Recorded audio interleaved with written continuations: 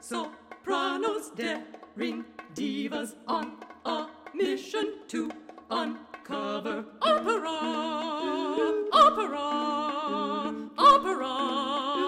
divas. Hello friends, welcome back to Operation Opera. Alisa and I had a lovely follow-up conversation because there were so many ideas after we spoke with conductor Stephen P. Brown. So it might be a good idea to listen to episode 22 prior to this one, just so you can have a little bit of context for some of the ideas that we discussed. Enjoy. Yeah, I was like, wait, so how much am I worth? Like, we talked about this. What is it? So So he says never ever. This is something that we didn't talk about on the podcast, but it's something he talks about in his webinar and something that we talked about on the phone too before when I did my breakthrough call with him. Never ever perform for free. And beyond that, charge a high fee. and you set when you book venues, you set the standard high.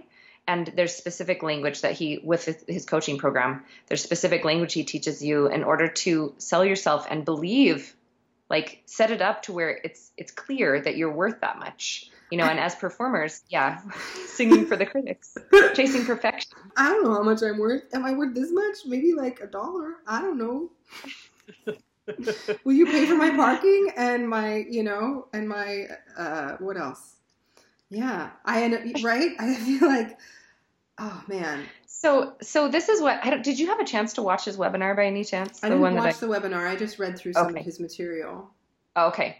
Yeah. So you should, when you have a chance, you should watch the webinar just when you have a free moment, because what he talks about is like, when you think about it, Rachel, we wait around for someone else to pick us and to validate us and say, you're worth hearing in this specific role that someone else is willing to produce. We're willing to do this opera and you can fill this role. And so it's like, we're begging to be given any opportunity. It's just wretched. Right? It's wretched. But then on the flip side of that, right, you think about being able to create your own performing opportunities where you perform the music that you love the most. And the fact that you're performing the music that you love the most means that you're giving that to your audience. You're giving that extreme amount of enjoyment that you feel when you perform your music and that love of that music. You're giving that to that experience. And I know you're about giving people experiences, Rachel, but you're giving that experience to your audience. And why do you want to give them the experience of, this is the only job I could get? And so I'm putting my heart into it, but it's not really what I want to be doing. It's just the only thing that someone would pay me to do, or, if they would even, you know what I mean? So lots of stuff there. Well, it's interesting. Like, I still don't know if I completely understand or agree with what he said about, making a connection with an audience. Did you like how I basically was like, yeah, no, I don't believe you. I know. I was, Rachel, don't offend our guest, please. I could sense it was like there were little like explosions of flames in certain areas. I was like, let's just get this. I'm getting out the fire extinguisher. I'm just gonna like try to like take this down a notch. I hope I wasn't rude. Was I rude? I wasn't. No, you weren't. But I know how you are. It's true. When you feel strongly about something, you feel strongly about it. It's not like you're going to change your mind in a 5-second conversation. It's true. So yeah, and he also is the same way. You know what I mean? He has his opinions that he feels strongly about, and so it was sort of like this meeting of the two two ram heads of opinions. And I mean rams in like the most complimentary way. Yes. Because your opinions are well formed, both of you. And anyway, I just thought that you were diametrically. I thought it was interesting that you were diametrically opposed. Yes, and it was a little fascinating because I really do feel like I love being able to. I love being able to have a separation because it allows me a certain kind of freedom.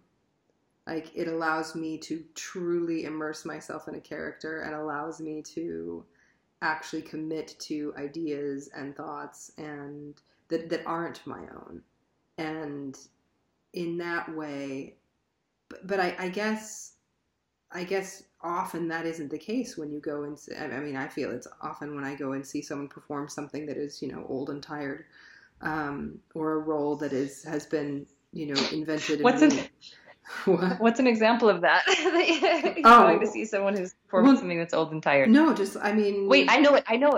Wait. What? Wait, go ahead. You go, and then I'll say I mean, how many, the bazillions of operas that we've gone to, and it's just like, oh, here she goes again, What about these Broadway shows that have been performed for years and years and years that, like, I was appalled. I'm sure I've already told you this story. When I went to see Phantom of the Opera for research, because I was going for a final audition with the entire creative team for Phantom on Broadway. And I was like, you know what? Let's just go see what their current Carlotta's up to. And so I got to the theater, and it was, of course, filled with tourists who were all wearing baseball caps and fanny packs with baggy jeans and all this situation, which, in New York, when you're a New Yorker, you've been there, Rachel. You've been a New Yorker. You should wear black all the time. You're just not used to, seeing people in that amount. But there at the theater, they were all there. They were all from the Midwest or other places, and they were there to see Phantom of the Opera. Now I'm getting really critical of people from the Midwest. I was just in Kansas yesterday, and they were delightful, and I really loved it. Anyway, my point being that, speaking of old and tired, I didn't really like anything about that production. The Carlotta was actually kind of fabulous. I was like, ooh, yeah, she's good. All the other characters sounded like they were either struggling or just hated their lives, that they had to do 8 shows a week of this, or they just done it for too long, man. Kind of dialing it in, or you got a 2-year contract. Like, well, yeah, I guess so. Mm-hmm. And I thought to myself, this is really, like, when I think about the talents that I've seen, even at a university level, of singers and like MDT kind of people, music, dance, theater people, I was like, this is really the best Christine that they could find. Like, how many thousands upon thousands of young singers who are very talented want this role, and yet this is the person? But the thing is, that could be no reflection on her actual talent. She might have just been really tired of singing that role because she did it so much. But also, if we go back to what Mr. Stephen P. Brown was saying, is that in the end, it doesn't matter because there were people in the seats, right? There were people in the seats that were willing to pay. Disagree, though. Okay, right. So this is so I feel like we kind of built the outline of the puzzle, I felt like we did a pretty good job of, like, doing the borders, but I feel like our conversation with him still, like, has a lot of missing pieces. Like, we need to, like, fill in the middle, the center of the puzzle is, you know what I mean? But I feel like that's not exactly true. The objective isn't just filling the seats. That's a part of it. But I, as an audience member, did not feel connected to the music or to the performers in any way. But maybe that's because it was a sea of faces. Maybe the theater was too big. Maybe, I don't know. But for me, I did not feel any connection. Actually, the masquerade scene was pretty cool because they have that big chandelier and stuff. Sure, but that's entertainment and that's spectacle, right? Yes. And exactly. When you know that that's what you're in for, then that's what you're in for. And often with Broadway shows, there's a lot of spectacle. But, like, I'm thinking, this made me think about Anthem. And one of my big things with Anthem, the show that I produced a couple years ago when we were off Broadway, was off Broadway, was that I wanted to make sure, and I was nervous about the space we were performing in because it was so open, because it was just so big, and there wasn't that sense of connection. I wanted to be able to see everyone. I wanted there to be, that sense of, like, look, we're up here singing these stories about real people who fought in real wars or who lost people in real wars. Yeah. And it could be your family. It could have been your friends. And if you are too separate, then you won't necessarily feel that. So I totally get that. Yeah, I saw that. Speaking of Anthem, I saw it both that's right, yeah. at that black box sort of theater in American Fork. Yeah. And then also in New York at the Fringe Festival. It was in the Bowery. I'm trying to remember, somewhere down there. And I did feel Well, I mean, there was a very different feeling to the spaces. But I did like the intimacy of the smaller venue. Needs to be intimate. That piece needs to be performed in an intimate venue. Because if it's not, then you won't feel the impact of the pieces as much. Now, let's say that you're familiar with the pieces. Let's say, you know, they become a part of the musical theater zeitgeist, which would be awesome. And then you go and see the show, and maybe it doesn't make as big of a difference if you're in a large space, because then you're already connected to the work itself. But then it goes back to this, you know, part of the conversation with Stephen is that you're then connected to the work and not to the person. And that's like Bohème. Yeah. I mean, it's so interesting. So we were driving around in Italy a few days ago, and while we were there, we pulled up some Sinatra because our friend who was with us had never heard him. And we thought, well, this needs to change. So What part of Italy were you in? Tuscany. Oh, yeah. I love Tuscany. Oh, it was kind of amazing. Yeah. I bet. Yeah, I loved it. But while we were driving around listening to this, I was like, my gosh, this music is so cheesy. Like, and the critic in me is just like listening to this. But then on one side, I'm like, it's so cheesy. And then on the other side, I'm like, but you know what? It's like he's your buddy. And he's just singing to you about the good old times, you know, and about like, I mean, the rhymes sometimes are quite a stretch, but it doesn't matter. But he didn't write that. He didn't write those words. No, but he sold them. Tell you what. Yes, he did. You know, and he was a master with language for sure. Yes. And I think maybe that's, well, and I couldn't get over how many songs he was singing that were actually written for women, like, and just changing the lyric, and I was like, and this is one of the reasons, you know, these are the songs that girls would learn and sing about the boys that they're pining for, and yet here he is singing these songs about the girl he's pining for, and of course that girl is me, because of course. Right? As the audience, you're listening to it and you're like, oh, he's singing about me. He's singing to me. Yep. And I don't know. So thinking about that with what Stephen was talking about connecting to your audience by singing something that is you. But I feel like I am so intense. Yes. You know what I mean? This is what came to my mind too, Rachel. Yes. But you also said to me fairly recently that this summer we're going to record some folk music. We are. And I think there's a place for that. So I've shared this before, I'm almost positive, but I did a holiday concert back when I was in graduate school, or maybe the year after I graduated when I was still in Utah, where it was I can't actually remember the connection, but someone asked me to do a holiday recital up in Honeyville, which is near Brigham City. Ooh. And I put together this concert, which was like normal for me. It included classical music, and it included more popular music or jazz standards. And it was interesting to me, the contrast between singing the first half, which was the heavier stuff, the classical stuff, the older stuff, and then the second half, which was all sort of these holiday favorites, you know, Sleigh Ride and Silver Bells and all, you know, all that stuff. Mm-hmm. I felt like the sensation that I had was that there was fluff coming out of my mouth. It really felt, not like a dry feeling, but just like as the words and the music Marshmallow and fluff was pouring out of my mouth. No, it was like floofs, like actual like clouds. You were like Dr. singing Seuss, clouds. It was like as I was singing.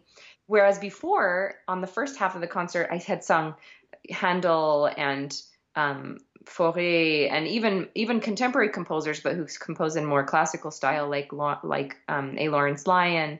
And it was just like there was substance there. There was, for whatever reason. And then when I went to the other music, which I also love, just having that contrast. There was even an intermission in between the two halves. But the contrast that I immediately felt when I started singing that music was like, this is fluff. Like, this music is fluff. And this is something that I was hoping to get into more with Stephen P. Brown, and we didn't quite have time. But sort of like the Andre Rieu, the reason why I've never been a fan is that it just felt fluffy to me, even though it's classical, a lot of it, or it's kind of opera, right? It's kind of that Andrea Bocelli in between sort of, I don't mean to sound snobbish when I say this, but I probably will. It's like the dumbing down of classical music. And I'm not saying that people who enjoy it are dumb. That's not what I'm trying to say.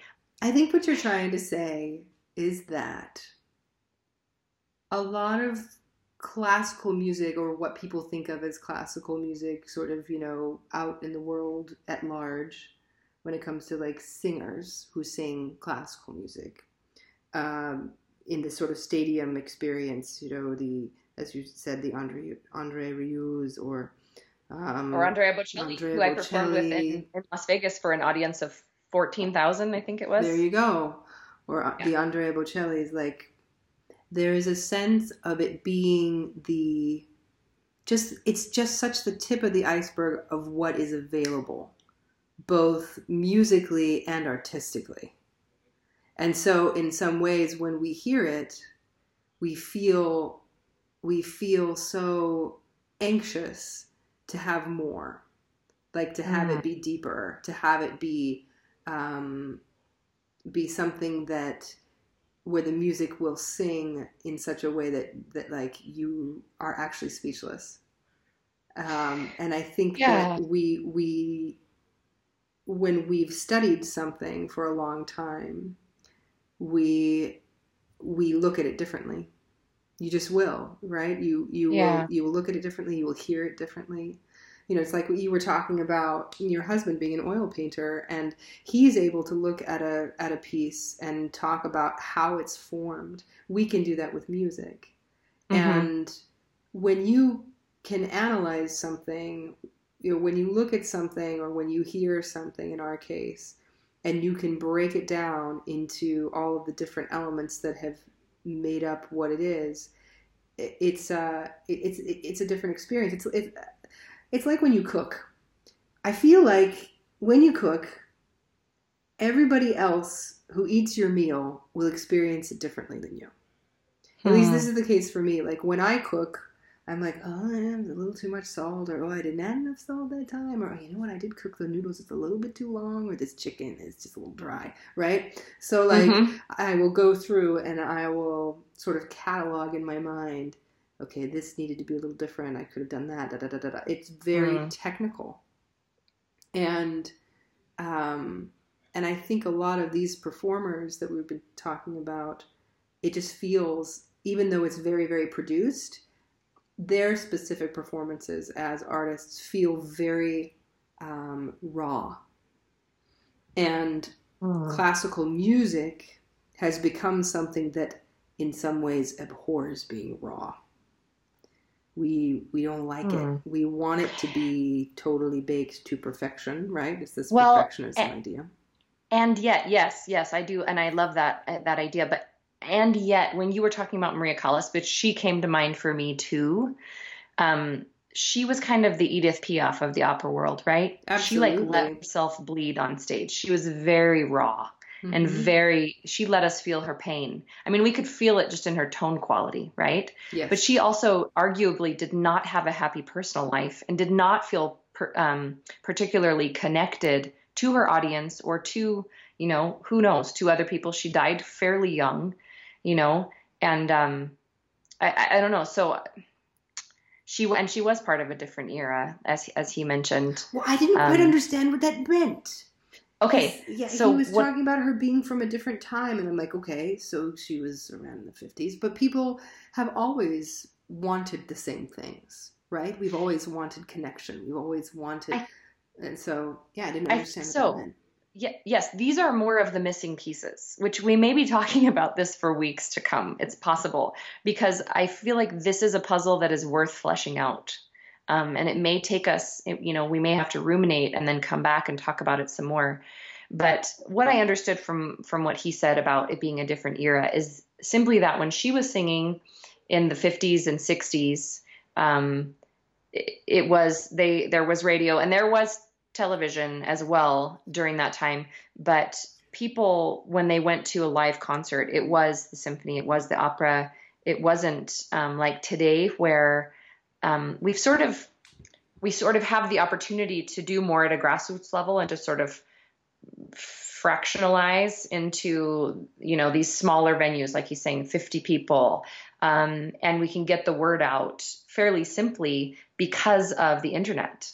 And they didn't have the internet back then. We can also, have samples of our work on the internet, and like there are just so many, we're connected in different ways because of the digital age and the information age than they were back then. And so that was kind of all that was available, was this larger venue, larger scale works less often, so like going to the symphony or the opera a couple of times a year, or, maybe a handful of times if you're lucky, or not at all, because it just wasn't available to that many people. But it was a different age. The possibilities were different back then. So you would glam onto something even though it was more abstract because it was just different, because it was your entertainment. Well, good question.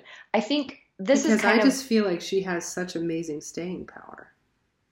Like, absolutely. Like when I hear some of these recordings, especially during sort of her golden age, I'm just like, I stop and I just am like, drop the mic, man, like done, like what was that? Who are you? And yeah, when it's commitment for sure. Yeah. And maybe that's what it is for me, is like this idea of commitment, because so often we hem and haw over our own interpretation because we've been told so many times, like, no, that's wrong, or no, this is right. Or like, it's so interesting today. I had a lesson today, and last week I brought this piece that I had just started working on, and I hadn't looked at it very much, and I'd been away, and I was like, oh man, we're going to work on this in my lesson. That's great. But we worked on it, and like, I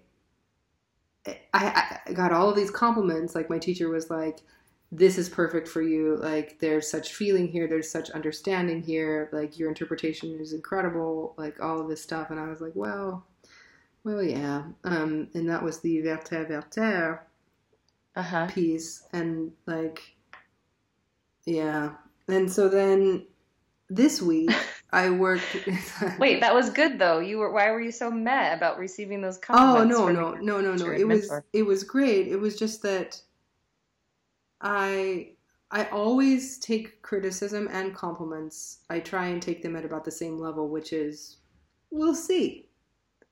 Because it's a process, right? And every day is a little different. So I'm not just going to be like, yeah, sweet, got that one in the bag, like, it was more like, this is where I am today. And what was so interesting is that my raw interpretation of that piece, I think, was actually better than my sort of half-learned that I have this week, which is I've spent a lot more time trying to make sure my timing is right, trying to make sure I'm actually, recognizing, putting in certain kinds of accents in certain places, or like making sure I'm doing my dynamics more correctly. But in that, I came out of the emotional arc. And so all of a sudden it was like, no, like this, no. And there were all of these things that weren't there anymore. And these comments like, what does this phrase actually mean? And I'm like, I know what that phrase means because I just know. and yet I wasn't living through it in that moment. And in some ways it's because it's just too hard. Like, but at the same time, it kind of has to be done in order for it to ring true and to actually offer something unique and beautiful. And so it was just an interesting sort of thing. And so sort of trying to put that together with what we've been chatting about tonight, about this idea that performance has to be something where it truly is you. Because you are the only unique thing, right? And this is something we've talked about a lot. You are the only unique thing you contribute to the world. So who are you? What are you?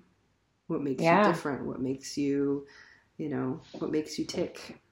So. And who are you when you are consumed by self-doubt and fear? Or yeah, and in this case for me, it was like, who are you when you're just concentrating on the nuts and bolts? Well, I'll tell you what, it's pretty boring. I'll tell you that much. You're a robot. Yeah, it's not really Robot interesting. Rachel. Robot Rachel is not cool. Reporting for duty.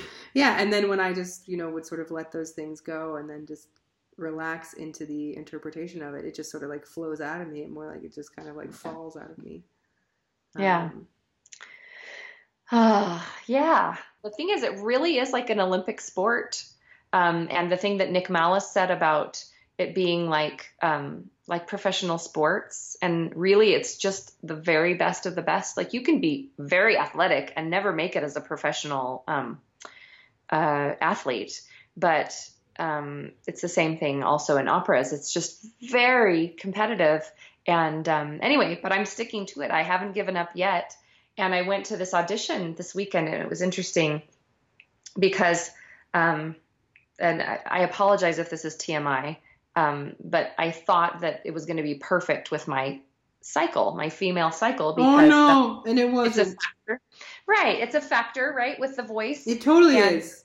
And so last month I was especially like, okay. The day before and the day after, especially the day of and the day after. I mean, there are companies that won't let you sing if you are within a certain window of your cycle, because your cords thicken as other tissue also thickens and then releases. Right? Sorry. Right.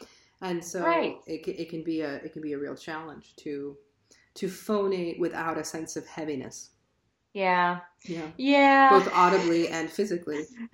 So I thought that like last month I was like, perfect. This is going to time out great with my flight to Wichita. And, I'll be wrapped up with all that by the time I go. And so it'll be perfect. Well, things were late. And so it ended up being the day of the audition was my day one. Yay. And and yes, there was sort of a heaviness and a thickness. It also had been really dusty the day before. They hadn't had rain in a long time. Man. And then it rained the morning of the audition, or maybe the night before. I don't know exactly when. But anyway, so it was a very rainy day. And anyway, all of these factors combined with my not complete confidence in my ability to do those, do the high notes and come rain or come shine. I had a teacher once who said, you have to choose your audition aria as something that you could parachute out of a plane, land on the ground and sing immediately. Like it's something that just has to be ready no matter what. It's like this bulletproof thing that you're just a machine and you just go out there and you do it. That is not helpful. Well, but the idea behind it, is just that it should be something. Sure. I had a teacher that was like, you have to prepare 110% because when you sing, it's going to be 80. Right. Well, yeah, and similar. And I had really been busting my butt, and I had prepared the 4 arias from the 4 roles that I was auditioning for those 2 seasons, for those 4 operas. And it was a stretch already. I knew it was, but then sort of having those odds against me, I still went out and decided I'm going to start with my hardest aria, which is No Mi Dir.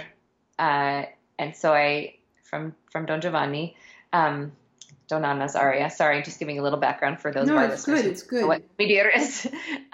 Basically, she's a chick that's really distraught because her dad's just been killed and she was raped. Go on. And maybe that was the first time that she had ever experienced passion in her life, because Don Ottavio is a cold fish, her fiance. Yeah, except when he sings Dale Suo Pace, and then you realize he's just really a wonderfully sensitive soul. Sorry. He's just a big teddy bear. He's for sure, but they don't always do that. He's so sweet and wonderful and kind. Oh, he's all of those things. I'm just saying maybe not passionate. But also maybe not passionate, which is kind of a bummer. Yeah. Sorry, go on. So I went out on the stage, and I was sort of immediately transported back to Erfurt for some reason. I guess there's some similarity between the configuration of the Century 2 Performing Arts Center in Wichita, Kansas, and the Opera Theater in Erfurt, Germany, possibly. Maybe not. And I started singing, and in the recit, the Abbastanza per te mi par l'amore, she pops up to the B flat, and it's sort of this floaty, beautiful pianissimo thing, and I had to try 3 times to get it out. And I was like looking at the panel and I was like, I'm so sorry. This has never happened before. I don't know what's going on. And anyway, I continued singing, and it just was not working like at all. It was like a nightmare. So, and they were very gracious. Like, and I was awake. Yeah, it was like a nightmare, but it was actually real life.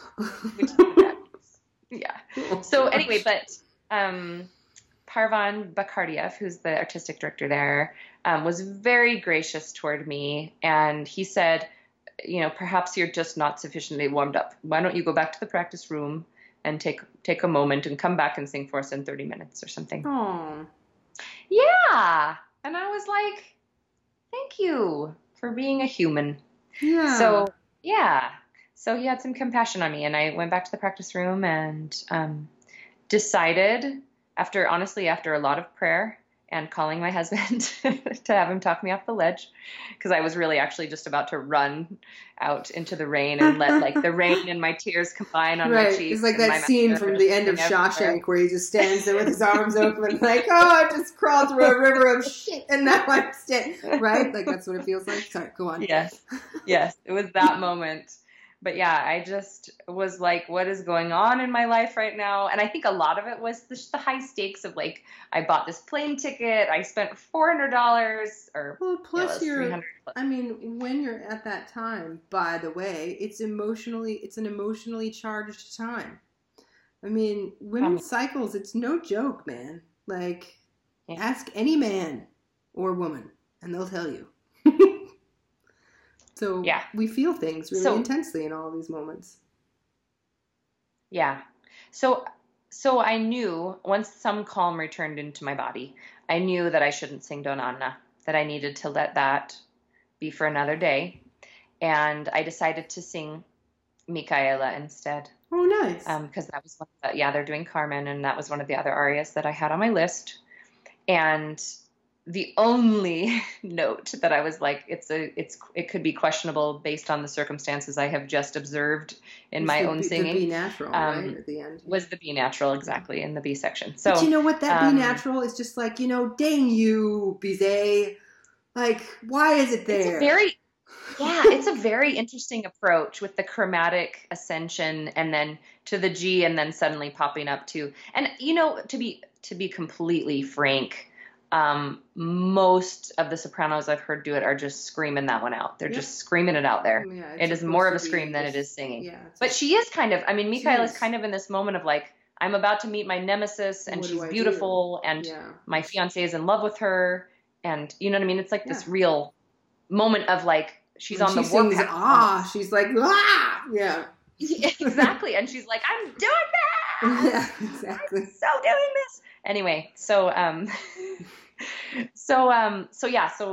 start singing. Everything feels good. It's fine. My middle voice is fine. It's really just above the second passaggio that's been affected by the circumstances, the extenuating circumstances. So, and really not even above the second passaggio. It's really just probably above A or not even, actually, anyway, hard to say. But so I'm singing, and get to the B section, it's doing it, I'm doing it, and then get to the B natural. Oh, and he said to me before I started, he said, I don't want you to strain. So if you feel like you are going to strain, just don't sing. It's okay. And I was like, thank you. I appreciate you saying that. He's like, I don't want you to stress. So I get to the B section and I'm going along, and then the B natural comes and I'm just like, wow, my throat is like, it's like a wooden peg. Like, I don't know what to do with it right now. It won't sing that note. So, and he was like, okay, thank you. Thank you very much. He said, you have a beautiful voice. I wish we could have heard it in its full form. Yeah. And I said, yeah, me too. So anyway, my experience with this, was that I was grateful that I did not run away with my tail between my legs after the first, try that ended up in this disaster. And it really gave me pause, and it made me think a lot about the conversation I'd had with Stephen P. Brown about recitals and about sort of singing the stuff I want to sing and spending my practice time working on the things that I'm passionate about, you know. I mean, not that I don't love just drilling arias and just like drilling audition arias over and over and over again, so that when I have my, you know, once in a blue moon audition, I can be ready to parachute out of the plane and land and sing for them. But it just did make me think more about the meaning of this, you know, the meaning behind why we sing. Like, why do we sing? And going back to the heaviness, right? You're an intense person, Rachel, I know. And that intense music is what fits you like a glove. But there's room for us to make this folk music recording in the summer. For sure. There's room for us, right? Because there are a lot of people out there who want to connect with us on a level that is less intense. More human. And it's more of an Andre Rieu kind of approach to the repertoire that's accessible, right? And it's not, like I said earlier, it's dumbing down or whatever. That's rude. That's a rude way of saying it. It's just a way of making it more accessible and making it kind of... Well, I'll tell you, it's the beginning.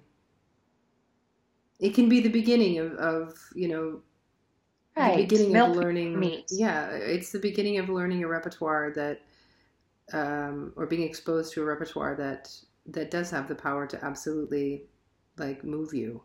And perhaps you'll be moved by something very simple, and perhaps it'll be something more complex. But regardless, like, I mean, I know I introduced someone to the work of Dvorak, and that person is forever grateful. And I was surprised. I was like, wow, I did that. Huh. Yeah. But the thing is, like, for me, it's like, oh man, I'm so glad you know about this, because come on. And, you know, and yeah, it's such if we could all just know of the beautiful things in the world, then how great would that be? Right. And that's the idea of spreading this enjoyment of live music, both on the level of performing and on the level of listening and being an audience member. And you love Dvorak, which is why you shared it with that person, you know, and you enjoy that. And so someone else could try it and enjoy it too. You know, it's likely that they'll enjoy it since you enjoy it. And even if they don't, even if it's not their cup of tea, they're not going to hold it against you that you shared something that you enjoy.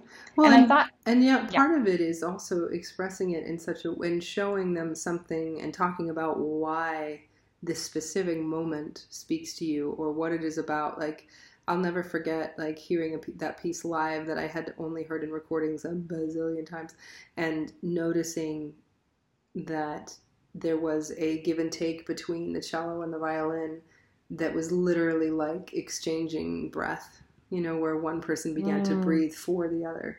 And that's the live concert experience, right? That's the moment that you cannot capture in a recording, because it's breathing, it's alive, it's real, it's now.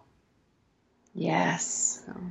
Yes. And going back to what you were saying about Robot Rachel, nuts and bolts, you know, focus rather than sort of the more interpretive and intuitive approach to the aria, and the way that those are different. I just find that we've talked about this. Have we talked about this on a podcast? I don't know if we have or not, Rachel, but we've talked about it in conversation for sure. I just don't know if it's been recorded. But I know exactly where we were. We were at your old apartment in Brentwood at the dining room table, and I think we had just had some of your delicious dumplings, and we were talking about context and how much effect context has on us when we're singing, and we have to be able to create the context. I can't walk into a theater and think, oh my gosh, this is Erfurt, and I'm, you know, going to be shot down and, you know, in a place where I'm already not feeling, I'm getting over a cold and I'm not feeling great vocally. And you know what I mean? We have to be able to go into a headspace. Oh yeah, that was another one that I was going to share too with our friend Nicholas Pallison. he hypnotized me before a competition that we were both doing.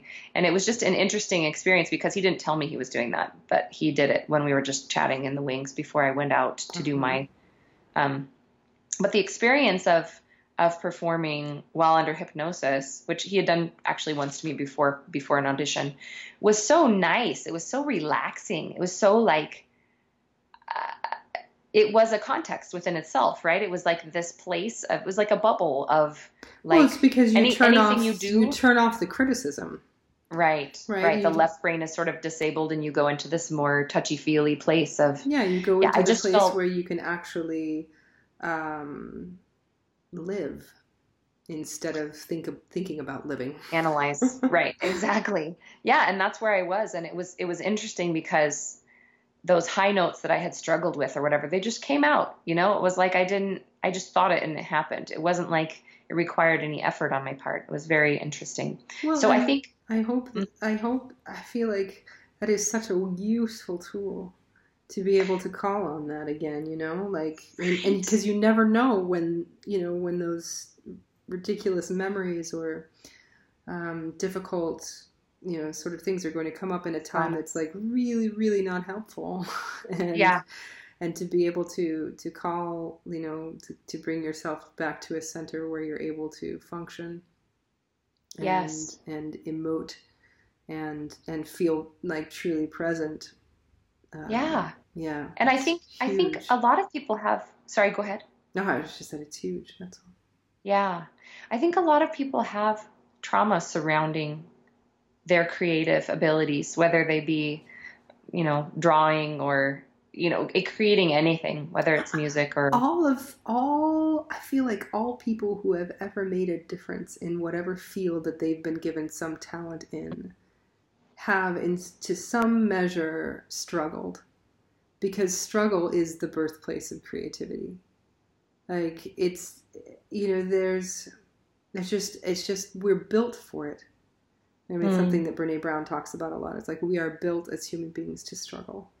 And I think that that to expect something to be simple, and to have the kind of, I appreciated that Stephen Brown talked about this too, is that he talked about, whether fame happens to you overnight or it takes years, like it still takes years. Like everyone has struggled to achieve whatever it is that they've set out to achieve. Like I think about the story about Einstein, how he wasn't able to be taught in school because he probably had a learning disorder that made it so that he didn't perform well in the classroom. But instead of his mother saying to him, and who knows, maybe this is just folklore and it was just one of those internet stories, but if it's not, like, in the story that I read, she didn't say to him, your teacher said you're stupid and you have to stay home. It was your teacher said that you're so gifted that there's nothing that they can do for you, so I'm going to teach you.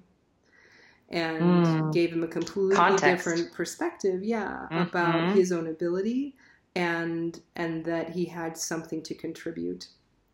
And I think that being willing to step out into the dark and, to go onto that stage that reminded you of a difficult place and to step back out again, even after you felt like you had, not done what you had set out to do. Like that kind of courage cannot be bought, like it cannot be, it isn't the critic that counts. You get up and go back out into the arena, and I think that as long as we're in the right arena, well, that's a good point too. Well, and it's interesting too because I am trying to do the hardest arias right now, and that's a tricky place to be as far as getting psyched out by them, I guess. But Stephen said something that I thought was really interesting about music that's ego-driven and just there to show off. Yeah. Well, and that's the thing, is that even if something is written as ego-driven, and this is sort of my point, is that like it can't be just music that completely speaks to you, I feel like you have to find the music. I feel like in a way, it's a cop-out if you're only singing something that is you, because then I don't know, I just feel like you're not really listening.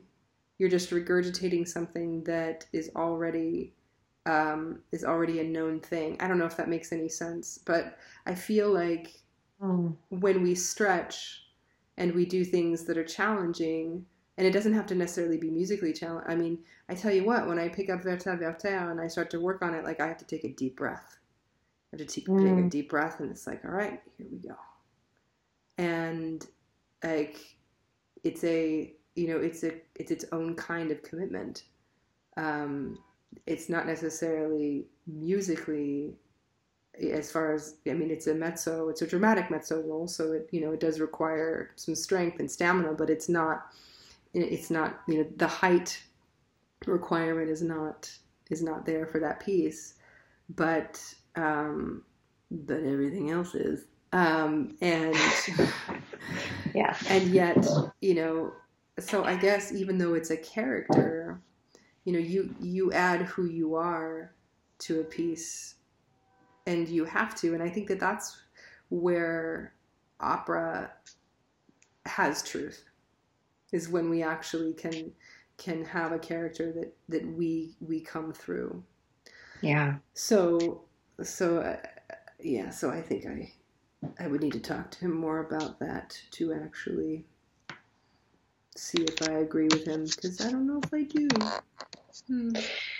I believe that a discussion could yield common ground between the two of you. It's true. Discussions are very important. This is why what's so fascinating, something I didn't say, like he was talking about how we, video makes everything immediate, blah, blah, blah, blah, but it's like, the podcast is really sort of, it's a throwback. We're going back to the old talk show, the old style of, listening by the radio.